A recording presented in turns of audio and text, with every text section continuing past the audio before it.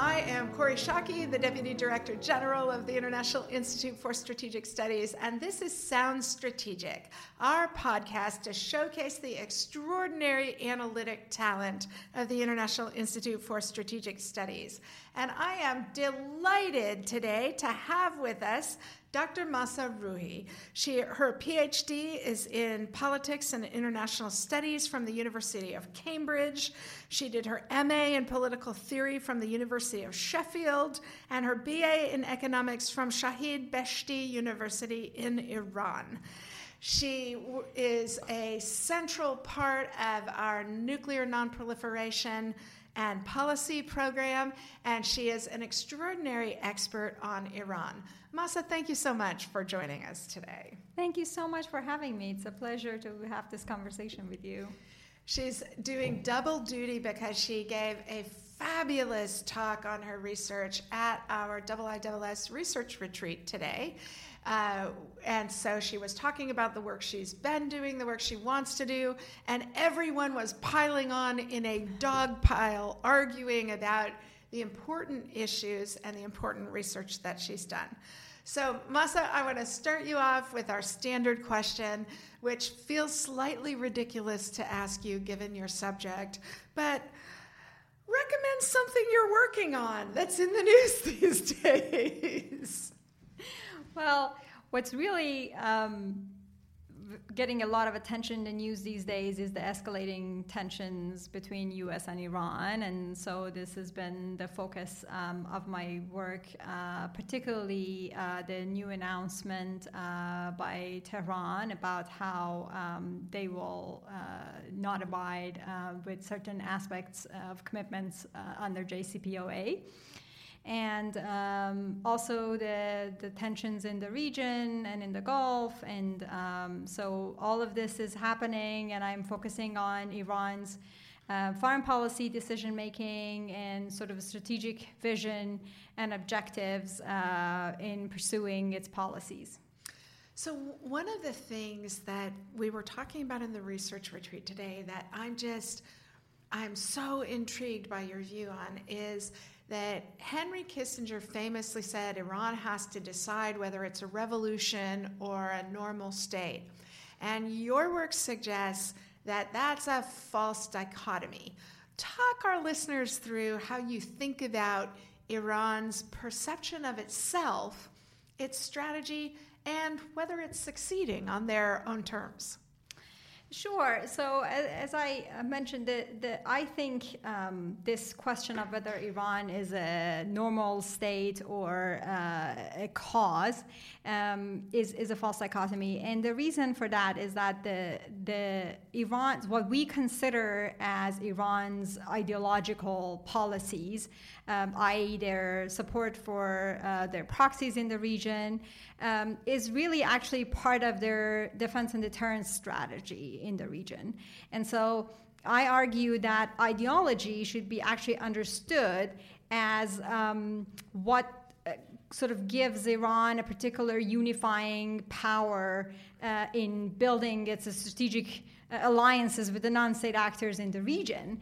And so the way we should think about it is that really ideology is a thread that is woven, or revolutionary ideology, I should say, in their strategic thinking, in their pursuit of their interests in the region. And, that is very important to understand, because mostly we hear discussion about, is Iran pursuing national interest or is Iran pursuing the export of the revolution? And that really is not how things are perceived and pursued in Tehran. It is actually the other way around, that the ideology is at the service of sort of expanding their influence from their perspective, obviously, of what they see as national interest and what they see as their as the policies that will help them with ensuring their security and survival in long term.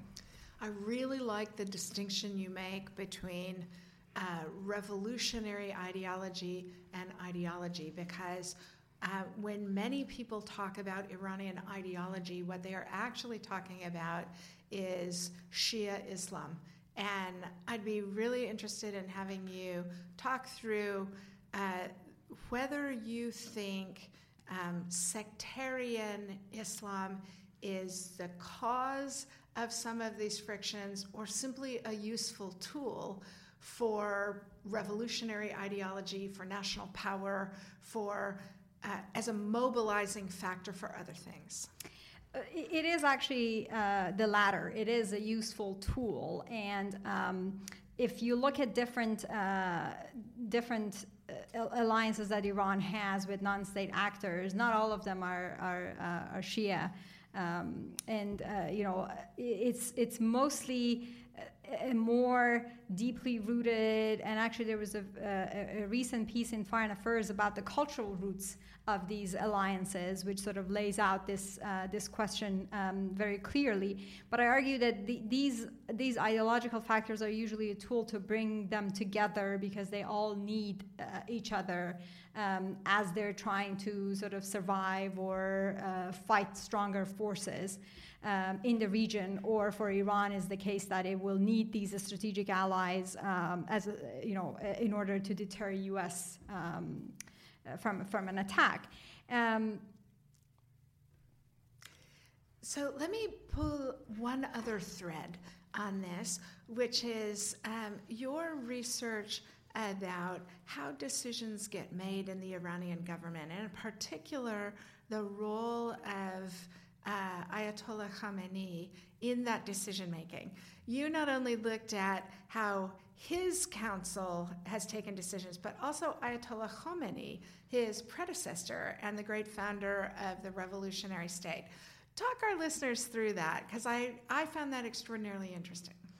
Sure. So my research tries to showcase that this approach to look at the preferences of the leader, currently Ayatollah Ali Khamenei, or even Khomeini, who was a very charismatic, very strong revolutionary leader, that this view that their preference is exactly what's driving Iran's policy, and if they have a preference against something, that will never be a policy option, and so it has to be discarded, is false.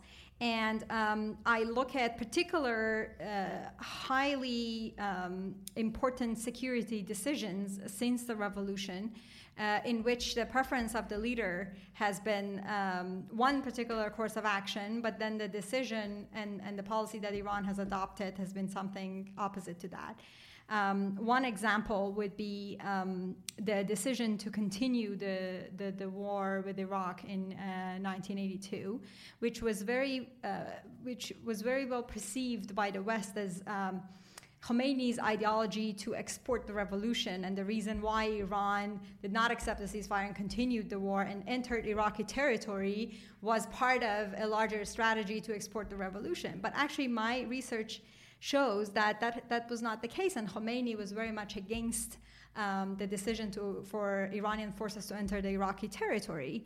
And the military officials at the time, and Rafsanjani, who was heading the Defense Council at the time, were the ones who convinced him that this would be a necessary step from a military perspective and from a diplomatic perspective to gain leverage to do that. And I think had the world not misperceived or had the world not thought that this was an aggressive move on Iran's part, their efforts for peacemaking would have been stronger, and their approach towards Iran and helping to end the war would have been different.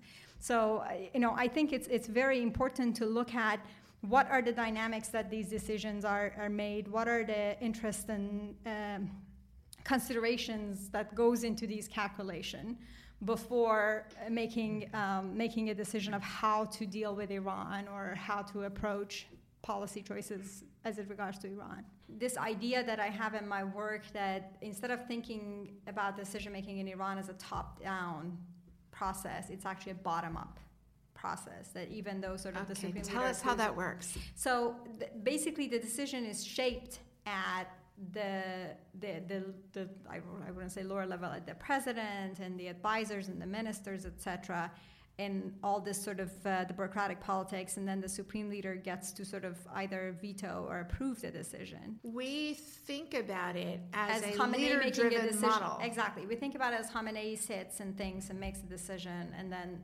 sort of directs it, and others just sort of implement it. And so that suggests that there are many alternative points that if we had a strategy knowledgeable of those, we might have the ability to influence. Exactly. That's excellent. I'm always struck by people who pretend that they can elegantly outline the decision-making structures of complex, opaque political environments, but couldn't tell us whether Congress is going to pass the defense budget this year.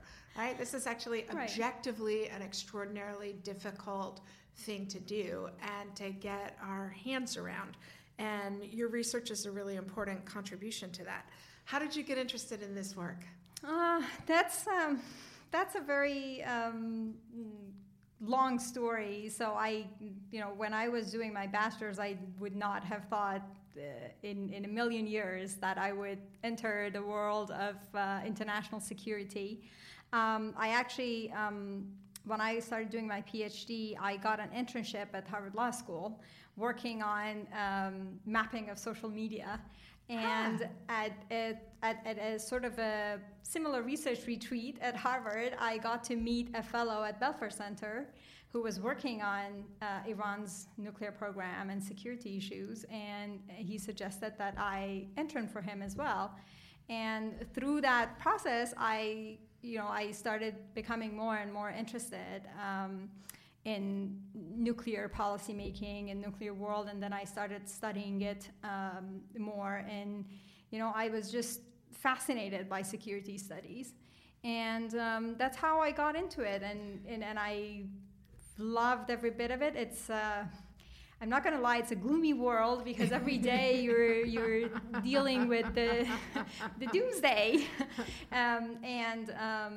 but at the same time you feel like you have a lot to do to help prevent the mother of all wars or the conflicts that could really change the world as we know it. Excellent. And what's your favorite book in your field? So my favorite book is The Strategy of Conflict. Yay! By Tom Schelling. So for those listeners who don't know, he was my teacher, the chairman of my dissertation committee. Oh wow, that's very lucky.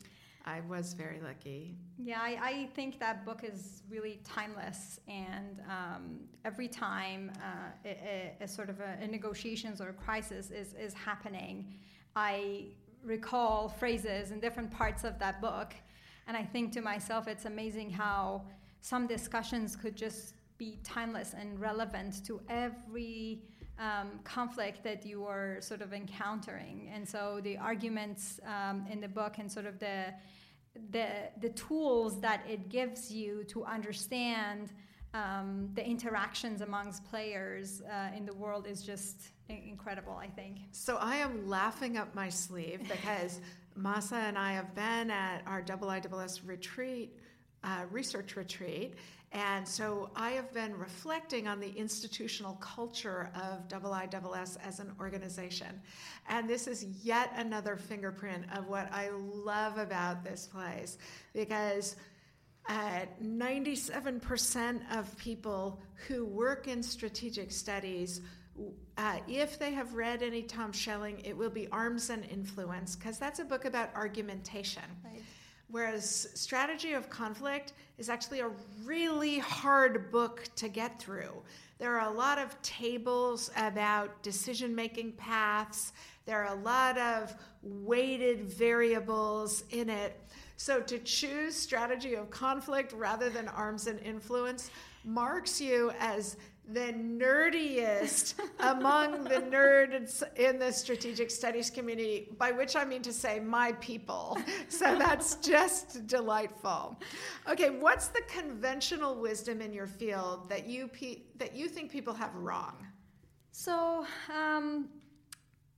the one thing that I think I would like to choose for this question is Iran's nuclear policymaking. And I think what the conventional wisdom gets usually wrong is that they look at that as in a vacuum, the same way as they look at Iran's sort of regional policies in a vacuum. And I think what's really important for us as analysts and researchers is to put these policies in a broader context.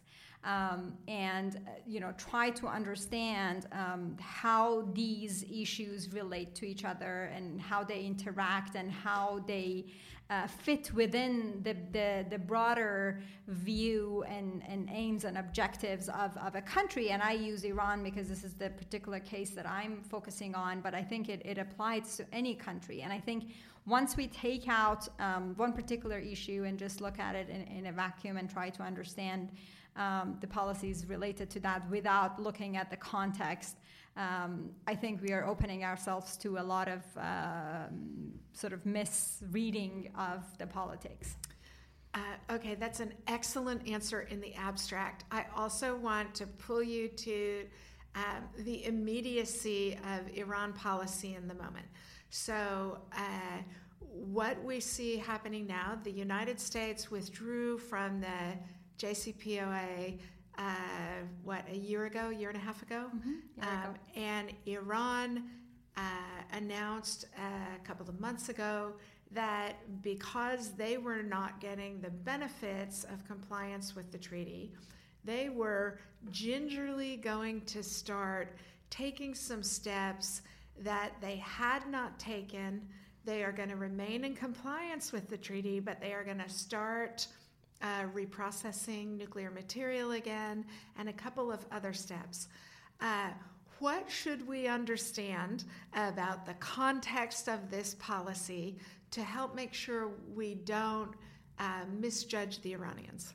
Sure. So I think what's important here is that if we look at Iran's measures, they're actually fairly modest in comparison to what has been expected for them to take since the U.S. withdrawal. And what is really important to understand is that if we just look at Iran threatening or giving an ultimatum to take these measures as Iran is, is threatening to violate the JCPOA, or whether this is a sign that they would actually want to build a nuclear weapon, etc., I think this is the kind of misperception that I'm talking about. Whereas if you look at the context of the announcement, I actually wrote a recent piece about the specifics of why Iran chose this timing. Tell people where they can read it. Either on Foreign Policy website or on IISS analysis blog.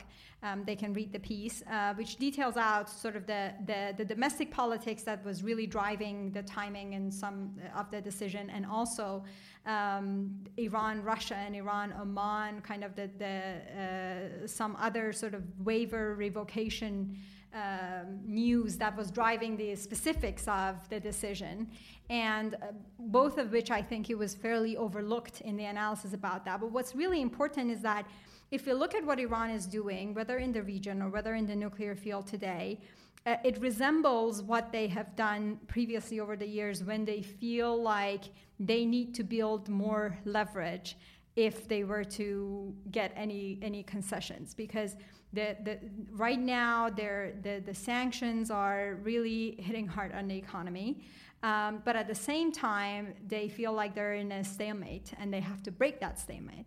And that actually is very much reminding me of the strategy. Yes, I was just thinking the same thing. So Tom Schelling would be clapping. Yes, exactly. And so they feel what may seem to the outside as a provocation is actually building up leverage for negotiations.